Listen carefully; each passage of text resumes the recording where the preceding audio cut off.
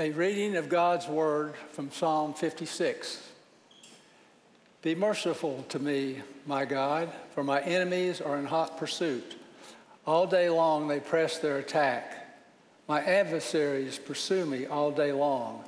In their pride, many are attacking me. When I am afraid, I put my trust in you. In God, whose word I praise. In God I trust, and I am not afraid. But what can mere mortals do to me? All day long they twist my words. All their schemes are in my ruin. They conspire, they lurk, they watch my steps, hoping to take my life. Because of their wickedness, do not let them escape. In your anger, God, bring the nations down. Record my misery. List my tears on your scroll. Are they not in your record? Then my enemies will turn back when I call for help. By this I will know that God is for me. In God, whose word I praise, in the Lord, whose word I praise, in God I trust and am not afraid. What can man do to me? I am under vows to you, my God. I will present my thank offerings to you, for you have delivered me from death and my feet from stumbling, that I may walk before God in the light of life.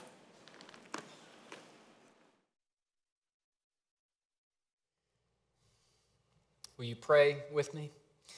Father, we thank you for your word. We thank you that it speaks to us, that through it, Lord, you penetrate to our hearts and divide soul and spirit and marrow. And God, I just pray that you would speak today. I pray that we would be in a place where we can hear. And Lord, that you would convict and encourage and bring hope and life. And so we just commit this time to you, Lord. I'm available. I pray that you would use me. I ask this in the name of Jesus. Amen. Fear is arguably at the root of all of our spiritual problems. I heard that quote recently, and I pushed back against that in my mind. I thought, that can't be right. Seems like a major exaggeration to say fear is at the root of all of our problems. I mean, if you were going to say one thing is at the root of all of our problems in the spiritual life, wouldn't it be pride or apathy? But the person who made that statement went on to defend it, saying this: fear is arguably at the root of all of our problems in the spiritual life. Why? Because the telos, or end or goal, the telos of the spiritual journey is to become a person of love, as defined by Jesus. And it is written, there is no fear in love. And when he says it is written, he's referring to 1 John 4. I want to show you where he's getting that quote. 1 John 4:18, for there is no fear in love, but perfect love drives out fear, because fear has to do with punishment. The one who fears is not made perfect in love. So John Mark Comer, he goes on and he says this to finish the quote. He says, as long as we need our life to go a certain way, we will, despite our best intentions, act in ways that are unloving toward anyone and anything that gets in our way. Fear is at the root of all unloving behavior and at the root of all sin. Now, I don't know how that lands for you. Some of you, you might be skeptical, as I was, and say, is that right? Others of you, you see the connection with 1 John 4:18, and you say, well, that might be true. But wherever you are, perhaps some of us in the room are thinking, well, good thing I really don't deal with fear all that much. The truth is, we all deal with fear, all of us. There is no one in the room who is unaffected by fear. Chip Dodd has a book called Voice of the Heart. It's amazing, and he explores how God has given us feelings as a way to navigate life in a broken world. And his premise is, and I believe this to be true, that feelings are not bad, they just are. but how we respond to them can be good, bad, helpful, unhelpful, healthy, unhealthy. And this is borne out in the pages of Scripture. Anger is not bad. Jesus was angry. Ephesians 4 says, in your anger, do not sin. So anger is not bad, but if anger leads to rage or resentment, then it's bad. Sadness is not bad. Jesus was sad. Half of the Psalms are laments, crying out to God in our grief and anguish. But if sadness, undealt with, becomes self-pity, well, that can be bad. And fear. Chip Dodd says, and I agree, that fear is not bad. Fear is part of what it means to be human. If you leave this service today and you're in the parking lot and somebody in the parking lot is not paying attention and they back up too fast, they're not looking in their mirrors, and their car gets really close to you, what you are going to feel is fear. Your nervous system will be flooded, and that feeling, that impulse is fear. And it's not bad. In fact, it's good in that sense. Fear is helpful. It helps us make wise decisions and protect us and protect others. But just like these other feelings, how we deal with fear can be unhealthy or destructive or sinful even. And Chip Dodd, he talks about the two main manifestations of fear, and this is where it's so helpful, and this might be a new perspective for some of us. One way that fear kind of gets distorted in our lives is through anxiety, where we just have this constant dread. There's this threat looming over us. It's not the car coming at us in the parking lot. It's anytime I go to a parking lot, I'm afraid, I'm anxious. So there's no immediate threat. It's just this diffuse feeling. That's anxiety. But another way that fear gets manifested in our lives is through rage and anger. Because underneath a lot of our anger and our reactivity and our need for control is fear. In fact, it's a refusal to feel fear. And I'm going to push it down, and I'm going to be angry so I don't have to feel the vulnerability of my fear. And when you begin thinking about that, you think, wow, most of us in our daily lives, we tend to experience one of those two things, anxiety or anger. In our world today, I mean, is our culture not just drenched in fear when you think about it through that lens? Because again, it's not just about I'm anxious. I mean, anger and fear live together in the limbic part of the brain. So some of us, it's so much easier to be angry than it is to be afraid. And our culture today, there is this anxious and angry energy radiating out through media and social media, through all of our political discourse, what drives many of our economic and business practices. Underneath all of it is fear. And we all deal with it. Fear that I'm going to be ignored, or the group that I belong to is going to be ignored or misunderstood. Fear of what people are going to do to me, or fear of what people are going to do to our country. Or maybe it's fear for my business, or it's fear for my family. It's fear for my reputation. I'm going to be seen a certain way. I mean, men and women, we all deal every day with fear. So the question is not, will we be afraid? The question is, what will we do when we're afraid? Many of us, again, we tend towards one or the other. We get overwhelmed by our fear. We over-identify with it. It feels like fear, anxiety just controls us. But there's others of us, again, that in our refusal to feel afraid, we push it down and we just are angry. So how can we chart a middle path? I mean, does one exist? Does the Bible have anything to say that can help us navigate fear in our world today? I want to invite you to turn to Psalm 56, if you have your Bible. Psalm 56. And as you're turning there, I want to give us a little context that will help us as we get into the psalm. Now, the heading of the psalm, it reads this: Psalm 56 for the director of music to the tune of A Dove on Distant Oaks. Does anybody know that song today? Is that familiar? None of us do, but apparently, evidently, this was a well-known song when David wrote this. So he said, sing this to the tune of a dove of distant oaks. And then it says a miktam, which is basically a literary term for a song, when the Philistines had seized him in Gath. So David is running from King Saul, running for his life, and he is so desperate he goes to enemy territory, to the land of the Philistines, to the home of Goliath, the giant that he killed. And there in Gath, he is captured. And that is when he writes this. So a few things about David when he writes this psalm. He is alone, he is desperate, and he's afraid. And he jumps right into it in the first verse. He doesn't pull any punches. Look at the very first verse. Be merciful to me, my God, for my enemies are in hot pursuit. Now that phrase, hot pursuit, it's kind of a confusing phrase in Hebrew, so there's a lot of different translations. It literally means a man to trample me. But often in the Old Testament, like in the book of Job, we see that phrase interpreted as somebody panting, like after they've run a race. And that is what this translation I'm reading from, that's how they take this, and I think that's right, that my enemies are panting. They're running after me so hard that they're wearing themselves out. He goes on and he says, all day long they press their attack. My adversaries pursue me all day long. So there's this relentless pursuit of David.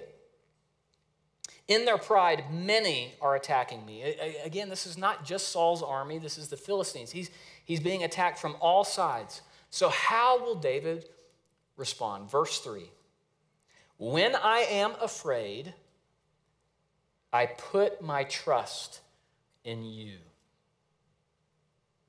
We're going to slow down for a moment. I believe this is the key verse of the psalm. It is 10 words in English.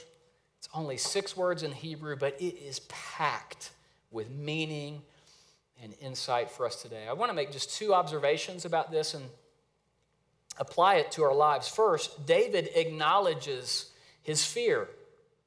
When I am afraid, I put my trust in you. Notice David does not say, if I'm afraid. He says, when I am afraid. And notice, David does not say, I won't be afraid because I trust in you. No, he says, when I am afraid. David, he doesn't deny his fear. He doesn't minimize it and say, oh, it's not that bad. He doesn't over-spiritualize it. He says, I'm afraid. And this is where we need to understand that the Bible's teaching on the emotional life is not simple. It is nuanced. There are places, even in the Psalm and other places in the Old Testament, where we read things like, fear not, or I won't be afraid because I trust in you. But that can't mean that we don't deal with fear in our lives. And the reason I believe that so strongly is not only verses like Psalm 56:3, where David's, and this is David, this is the guy who killed Goliath, general of the army of Israel. He killed the lion and the bear. He says, I'm afraid. It's not only David, the whole Old Testament, we see men and women of faith dealing with fear. Abraham, Moses, Joshua, David. We see in the New Testament, the disciples, the Apostle Paul, they're all afraid. Jesus himself deals with fear. In the Garden of Gethsemane, Jesus is having a physiological response where he is sweating blood. And he's not doing that because he's sad. It's because he's scared. I believe Jesus is having a panic attack in light of what's going to happen to him. So we have to understand the Bible says fear not, and yet the Bible says we will be afraid. We live in a broken world. So then how are we to understand these passages that say fear not, or I won't be afraid because I trust in you? What I think the Bible is trying to communicate is when you are afraid, do not let that control you. As 2 Timothy 1 says, you don't have a spirit of fear. I mean, understand, when you're afraid, you can respond to that in a way where it dominates your life and your heart. I think God is saying over and over again, don't do that. Don't let it control you. But we will have fear. And I make this point so plainly because I think sometimes we over-spiritualize our emotional life and we say, because of our faith, it's like this magic pill I take, I don't have to be afraid. And that is not true. And so the first thing that we do, that this text invites us to do when we're afraid, is to acknowledge it. Say, I'm scared. I'm afraid. And this is really tough because, some of us, we grow up and we get so good at stuffing or minimizing our fear, we don't even know it. We don't even know we're afraid. We're so driven at work and we want to climb the ladder and get the corner office and get the promotion. But underneath that, if you drill down deep enough, for some of us, there's fear there.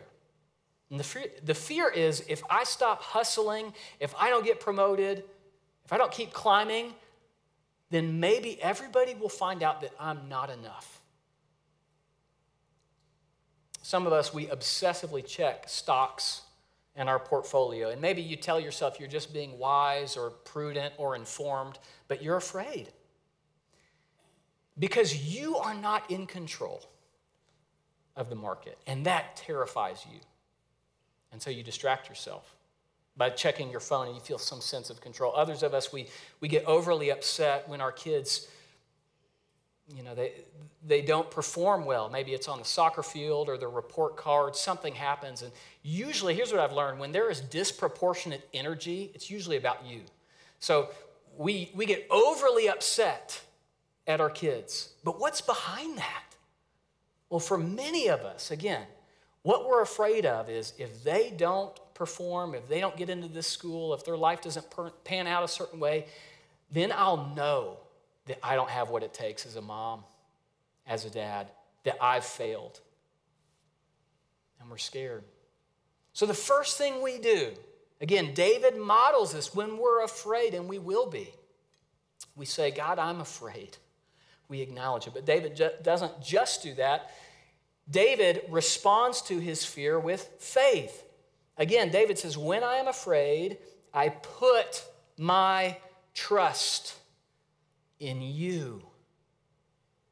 Pete Scazzaro, I love this. He says, we should treat our feelings, including fear, we should treat our feelings like kids on vacation.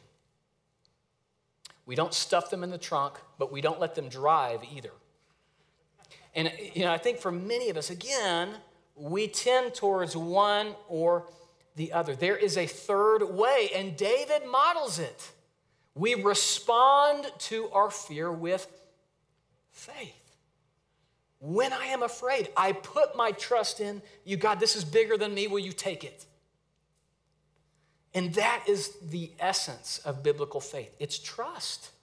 I love what Elton Trueblood says. He says, faith is not belief at its core. It's not belief without evidence. Faith is trust without reservations. I love that.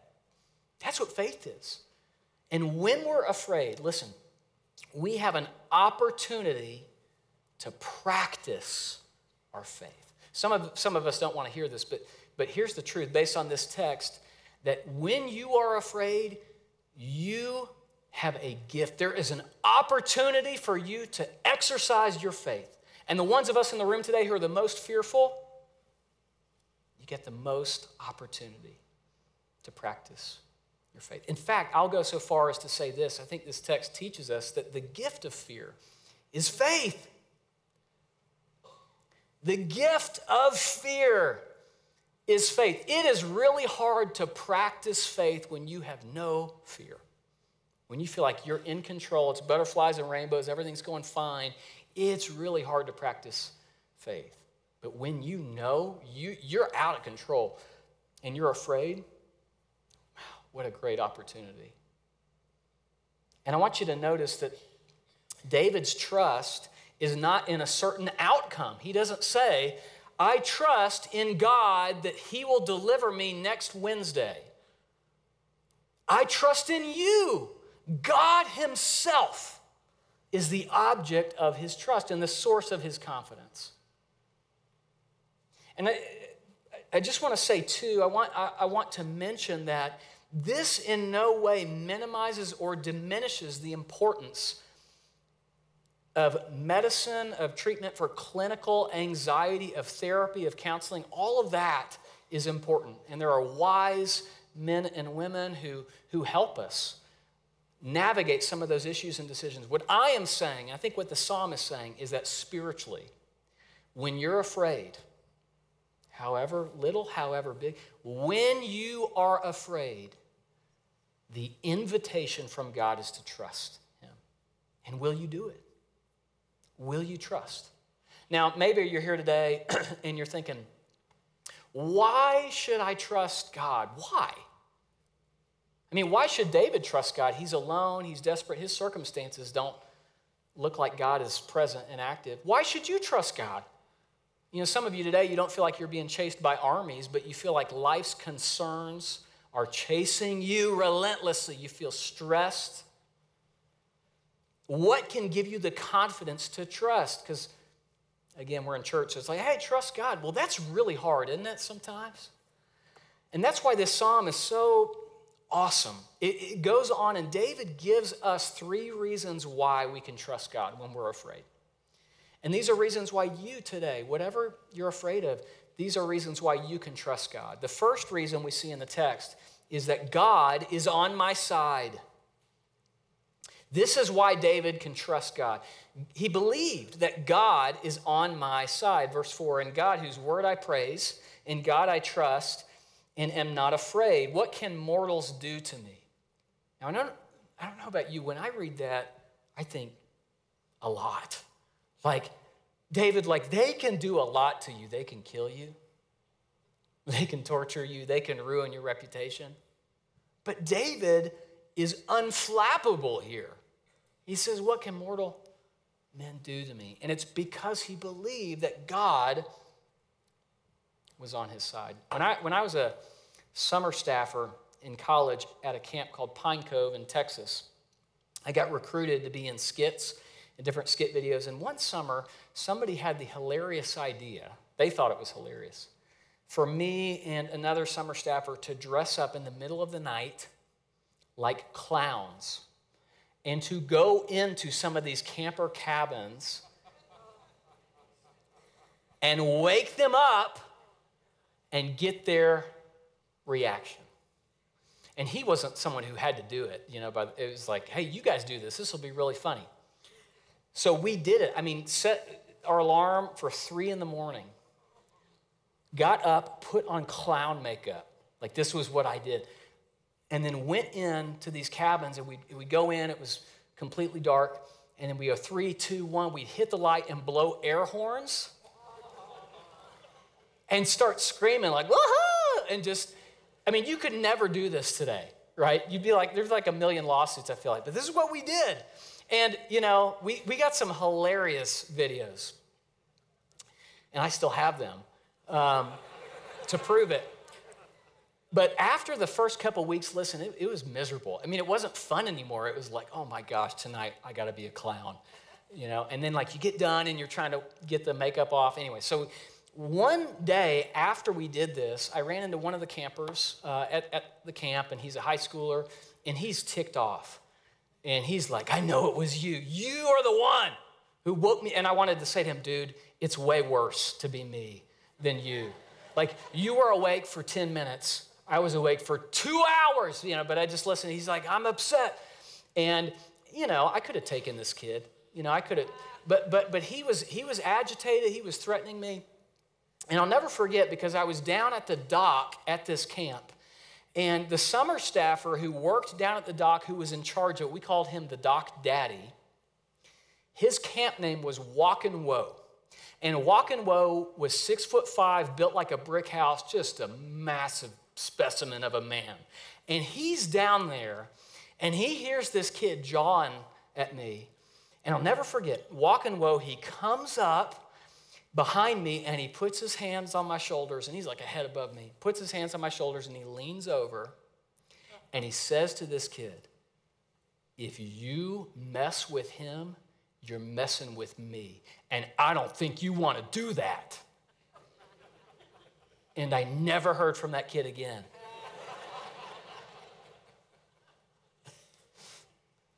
Now, in that moment, when he said that, hands on my shoulders, you mess with him, you're messing with me, I relaxed. And again, I could have taken this kid, but, I felt at ease. Why? Because I knew he had my back. You see, David in Psalm 56, he knows that God has his back. And so he's able to be at peace and trust. Do you know today that God has your back? Do you know that he's on your side?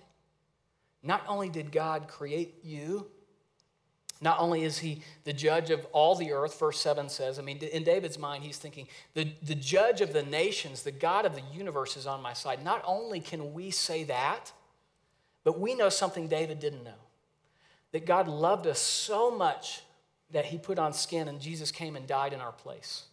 And that even today, to this day, today, Jesus is praying for you. Did you know that? Hebrews 7, verse 25, it says, Jesus is able to save completely those who come to God through him because he always lives to intercede for them. Jesus is praying for you. God is on your side. I love what Robert Murray McShane says. If I could hear Christ praying for me in the next room, I would not fear a million enemies. Do you know this today? Do you believe that God is on your side? See, that's why we can trust. This text is saying, remember, God is on your side. Secondly, we can trust because God knows my distress. This is what David believed. Look at verse 8. David, he says, record my misery. Now that word for misery, it's kind of a funny word, but it comes from the root word, which means to wander. David's saying, record my wanderings, my tossings, some translations will say. The things that you toss and turn about as you lie awake in bed. David says, record those things. The next phrase is even more intimate. He says, list my tears on your scroll. Are they not in your record? Now, when it says scroll here, the literal word there is wineskin. And so some translations will say, put my tears in your wineskin, or put my tears in your bottle. God, put my tears in your bottle. It's fascinating. There was an ancient practice, and we know this through archaeology, but in Eastern cultures, there's an ancient practice of mourners putting their tears in small bottles and burying them with the person that they love who died.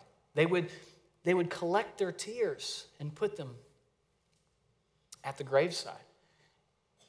Now, people collect what is valuable to them. What did you collect? I collected basketball cards, and then I collected Pogs. Does anybody remember Pogs in the room today? Okay, like two of you. Yes. What does God collect? What's valuable to God? Your tears. I should just think about that for a moment. How staggering is that?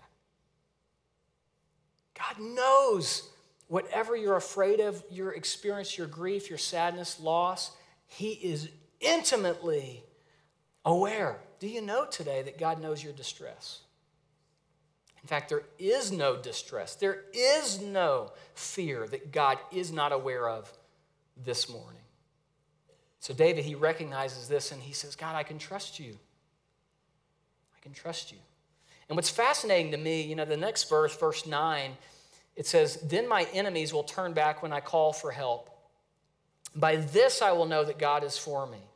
And the reason that is interesting to me is David is talking about his tossings, his tears, and he says, God sees this and God will respond, and by this I know that he is with me. And why that is striking is because for many of us, how many of us, our tears and tossings make us believe that God is not with us. Or do you struggle with that at all? Like, God, if you are in my corner, how would you allow this to happen to me or to my daughter, or to my family? But for David, it's the exact opposite. My tears and tossings, they're a source of confidence for him. How? Because this is David's theology here. If God is good and God is God and God sees my brokenness, then he's going to do something about it in his way and in his timing, and I can trust him. Do you know today that God knows your distress? And the third reason for trust, that we can trust God in our fear, is that God has been faithful in the past. God has been faithful in the past. You know, in this psalm, David, he references the word 3 different times. God's word, he says in verse 4, and then in verse 10, David, he says, in God whose word I praise, in the Lord whose word I praise. Now, what does that mean when David is referencing the word of God? Because he didn't have a Bible like we do. What's he talking about there? Well, some scholars believe that David is referencing Samuel's anointing of King David. That, hey, you're going to be the king one day. And so that David is calling back to that and saying, God, that was your word over me. But other interpreters, and I take this view based on the text, is that what David is referencing here is the Hebrew scriptures. He's referencing the same thing in the Psalms. He says, I love your Torah, I love your law. It's the first 5 books of the Bible. It's God's demonstration of his faithfulness to his people throughout history. David says, your word that I praise, that is what I'm talking about. In this psalm, whenever David talks about his word, he almost automatically says, God, in you I trust. It's like this reflexive response. David looks at God's word, and then he trusts. He says, in you I trust. In your word I praise. In you I trust. Now, the reason that's significant and the reason it matters for you is that for David, his confidence was not based on his present circumstances, but it was on God's past faithfulness. Story I heard years ago, and maybe you've heard me tell it, was about a family that used to make Ebenezers out of moments of God's faithfulness in their lives. They would experience something, they would see God at work, and they would take a stone and they would just write a word or two on that stone to represent, this is a time in my life when God was faithful, over years. And they kept these stones in a jar. And then one day, the father in the family finds out he has cancer. And he's leveled, and the family is leveled, understandably. And in one of those days, soon after the diagnosis, as a family, they gather, and he takes the jar and he pours it out on the floor.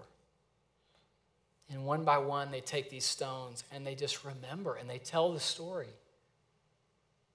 This is when God was faithful. In a sense, this is what David is doing. He is rehearsing God's faithfulness in his word. Even though David can't see it, he can't see it. But he says, I know it's true. And so confident is David that he says this. This is fascinating. David, he says, I'm under vows to you, my God. I will present my thank offerings to you, which is a form of sacrifice. Verse 13, for you have delivered me. Past tense, you have delivered me. My feet from death, my feet from stumbling, that I may walk before God in the light of life. David is so sure that he is going to be rescued by God that he's talking about as if it already happened. He's planning, when I get back to Israel, this is what I'm going to do. This is like a sports team, having the parade before the season. It doesn't make any sense, but David is so sure of God's faithfulness that he's banking on it. In his head, it's already as good as done. Do you know today that God has demonstrated his faithfulness to you? I love what Jen Wilkins says. She says this. She says, the antidote to anxiety about the future is not to discern the future, but to remember the past. Instead of straining your gaze forward, look over your shoulder and rehearse God's faithfulness to you and to all generations. What would that look like for you today? To look over your shoulder, to pour out your stones, to remember. And some of you today are saying, I don't have any stones. I mean, maybe you feel like your experience with God and in life has been so difficult and painful. And you look back and you say, God, I don't know where you've been active in my past. And I understand that. Life can bring us to that place. But I want you to know that all of us today, we have one stone that is the biggest stone in the jar that we can today pour out, and that is what God has done for us in Christ. All of us, that is the statement about your value to God, that Jesus he came from heaven to be born in the dirt. And he died on a cross. Why?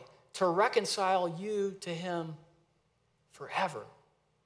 That is true. And I love what John says in 1 John. He says, that is how we know that God loves us. It's not our current circumstances. It's not our feelings. It's what God has done in Christ. So again, wherever you're at today, I'm confident all of us, we can look back over our shoulder and say, God, you've been faithful. And in light of that, I can trust you with my present fears, my anxiety. I can trust you because I know who you are. So how will we deal with our fear? I think this text is telling us today that the gift of fear is faith. And God is inviting us, when we're afraid, to trust him. King Saul in the Old Testament has fascinating similarities to David, Saul and David. Both of them were warriors. Both of them were anointed to be king. Both of them were afraid throughout their lives. But whereas David trusted God, Saul did not. King Saul, he did not let go. He grasped for control, and his life was marked by anxiety and anger. How is his legacy? See, fear comes to us all. The question, again, is what will we do with it? How will we respond? David, Psalm 56, when I'm afraid, I will trust in you. A few years ago, I was in a counselor's office, and I was talking to him about anxiety and struggling with anxiety, and I still struggle with that. And I was talking to him, and I said, life just feels like a roller coaster. I feel like I'm just, constantly up and down, and just so difficult. And I'll never forget what he said to me. He said, Matt, roller coasters are a little bit easier when you let go of the handlebars.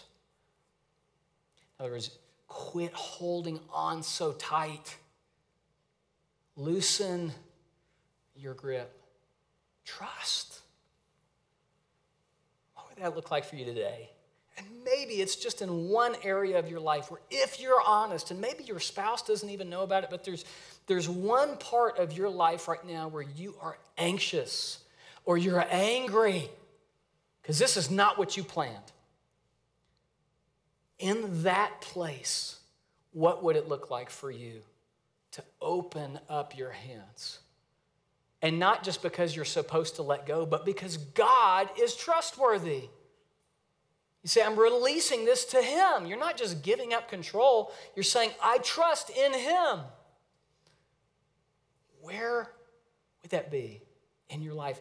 And the reason why, for all of us today, the reason why we can take our hands off our life and trust God is because Jesus took his hands off of his life. Again, God loved you so much that Jesus Christ took his hands off his life. And he was broken. So now, how can we not, in view of that, say, God, we trust you? We're going to take our hands off of our life and say, God, we trust you. When I am afraid, I will trust in you. Will you pray with me? And I want to invite you, if you feel comfortable as we pray, just to put your palms facing up. And you don't have to hold your hands out or lift them up even. You can just have your hands on your knees or by your side. But if you're comfortable, just open up your hands as a posture, just a way to express your desire to trust God, surrender. Lord, we open our hands to you, and this is just a posture, but we pray that it would reflect the reality of our hearts, that with all of our life, but especially the places where we're afraid, that we would surrender to you. And God, our faith is weak. In many ways, we're like the man in Mark 9 today who said, I believe, help me overcome my unbelief. Would you help that to be the prayer of our hearts today? Help us, God, to overcome our unbelief, to trust. And ultimately, again, God, we trust you because you are trustworthy. That's who you are. It's not that our lives always pan out the way we expect. Our confidence is in you. So, God, we open our hands to you today. We pray this in Jesus' name.